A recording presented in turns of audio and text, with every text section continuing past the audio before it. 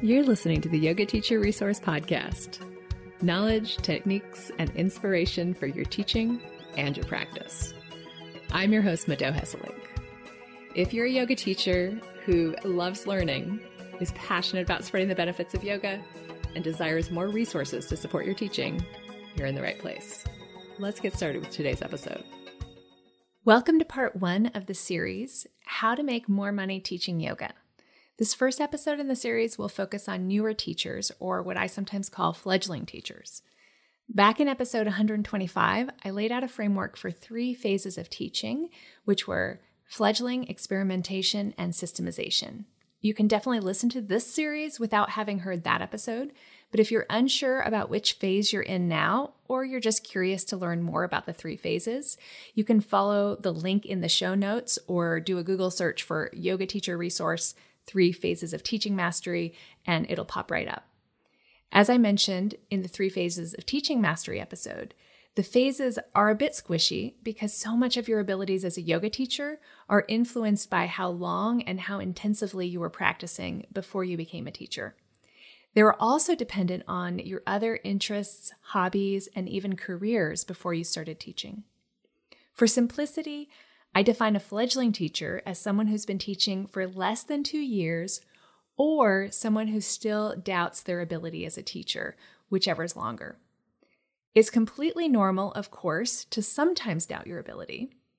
But in order to leave what I think of as this fledgling phase, you should end at least 80% of your classes feeling really good about your teaching. If you happen to feel pretty confident about your teaching right off the bat, I'd still consider yourself a fledgling or beginner teacher for about 2 years. Isn't it a bit ironic that confidence is so important for the success of a yoga teacher? As a discipline, the ultimate purpose of yoga is to connect us to the part of ourselves that is already whole and doesn't need anything. The identity that's not dependent on achievement in this world, this material world. That's what yoga is most interested in helping us connect to. And yet, in order to hold that space for others, the first step is feeling competent, guiding students through asana, through connecting with their bodies, and ultimately to deepening their relationship with that place of wholeness. For the fledgling teacher, confidence is a big deal. The fledgling teacher worries about knowing enough, about presenting themselves in the right way, and they typically worry more than is helpful about how their students perceive them. This sense of worry and self-doubt is both a hindrance into stepping fully into your potential as a teacher, and also an absolutely essential phase to go through. The reason I think it's essential is because if you never doubt yourself, especially as a new teacher, that would really be a sign of overconfidence. To doubt in the beginning shows humility and that you're in touch with consensus reality. So, if you're a fledgling teacher and you experience massive doubt, imposter syndrome, and fear, don't interpret that as meaning that you're in the wrong place, that you're not capable. As much as possible, meet those uncomfortable feelings with compassion. Welcome them as a transformative fire that can form you into the teacher you will become. So how can fledgling teachers earn more money teaching yoga? The first bit of advice I have for fledgling teachers around money is don't put yourself in the position of trying to earn all or even most of your living teaching when you're just beginning. The combination of fear and doubt that's totally normal, combined with the stress and pressure of survival, is an unhealthy combination. So while I will go over some suggestions for new teachers to earn more money teaching, I want to suggest first and foremost that as a fledgling teacher that you take the pressure to make money from teaching off the table in whatever way you can. Maybe that means you stay at a full-time job and teach a bit less as you build your confidence. Maybe it means you find a job working for a more experienced yoga teacher or a studio so you can immerse yourself in the culture and the studies of yoga and also make connections with people that could eventually flourish into partnerships and collaborations down the road. Or maybe it means you have an honest heart-to-heart with your partner, if you have one, and make sure you're on the same page about how long it takes to establish a career as a yoga teacher. If you're a yoga teacher who doesn't have a partner, who's sharing bill expenses and doesn't have a decent paying job, and is maybe lacking an idea about how to get a job in the yoga industry, this advice might be feeling pretty unfair right now. And yes, it is unfair. I'm committed to bringing you my honest and unfiltered perspective from almost 20 years as a yoga teacher, and I'm not going to sugarcoat things for you. There's a great deal of privilege involved in being a yoga teacher. I absolutely wish that we lived in a culture where each human was valued equally. I wish each person was supported to find their highest potential for moving through the world in their most fulfilling and most dharmic role in life. But because we don't live in that culture, I'm going to give you advice and strategies that work for the culture we live in. If you're relatively young and you don't have children, there is also the possibility to take the radical step to go and work in an ashram or a retreat center. If you're a young parent like I was, though, your choices are more limited. I had my first daughter at age 24, and I became a yoga teacher at age 27. I did not have any extra money when I chose to do this. I paid the payment plan for the teacher training.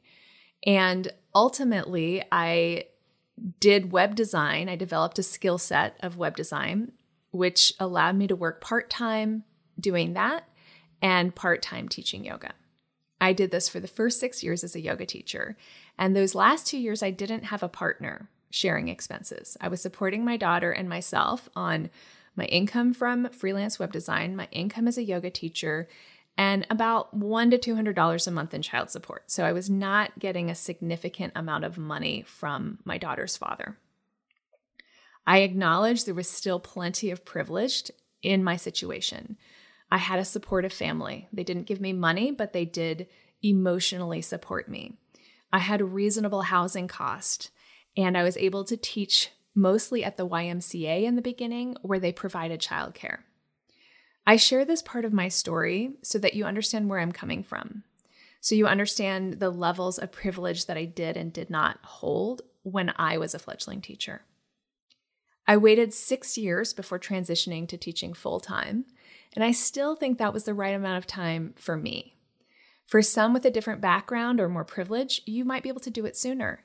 And for others with different backgrounds and or less privilege, switching to full-time might take you longer. If teaching yoga full-time is even your goal. If you just want to learn how to make more money teaching, but you want to keep it part-time forever, that's totally fine too. So as I said, my first bit of advice is do not add economic pressure to your teaching in the beginning.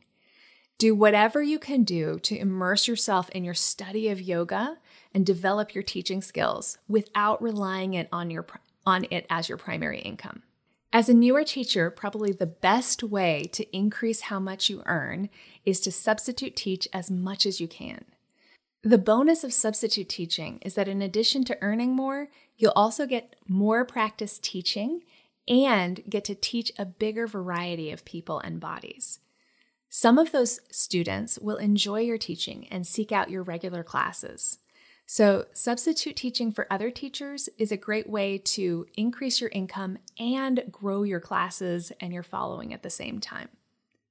Another way you can make more money as a fledgling teacher is to start teaching workshops. Some people think that you have to be more experienced or more advanced to teach workshops, but I don't agree. There are many different kinds of workshops, and lots of them are totally appropriate for yoga teachers who recently started teaching. In fact, I believe that teaching workshops is a different skill set from teaching classes, and you might find that you really enjoy the workshop format. If you're curious about the different types of workshops and which ones might be best for a newer teacher, check out episode 86, 4 Types of Successful Yoga Workshops. I will pop a link into the show notes. I also think it's a great idea for new teachers to start teaching private lessons as soon as possible. Depending on how you get paid for your group classes, a private lesson might allow you to earn more per hour or at least be more consistent with the pay. The great thing about teaching private lessons is that they're an incredible learning tool for a newer teacher. You'll learn so much about teaching by being able to focus on just one person at a time. Now, you probably won't charge quite as much for a private lesson as a new teacher as you will later on once you have more experience. But depending on where you live and the people who hire you, you can definitely charge a very healthy hourly wage. If you want some clues about what you might charge for a private session, you can check out my minimum hourly rate calculator. I will include a link in the show notes. If you have an entrepreneurial spirit, another option as a newer teacher is to create a side business related to yoga. This could be crafting, like making eye bags or bolsters, could be doing social media or virtual assistant work for more experienced teachers, or even designing websites for yoga teachers. Although I mentioned earlier that I don't think that a fledgling teacher, I don't think it's wise for them to try to make their full living teaching yoga at this stage, you can definitely begin investing in learning about creating a business at any point in time in your teaching that you feel sure that yoga is what you want to do as a full-time career. The one caveat to this is I encourage you to not develop attachment and expectations that are out of line with your level of experience. I've seen business trainings and coaches out there that promise brand new teachers that they can make 6 figures their first year teaching. Is this possible? Yeah, totally. It is possible. Is it ethical to convince new teachers that it's possible for them?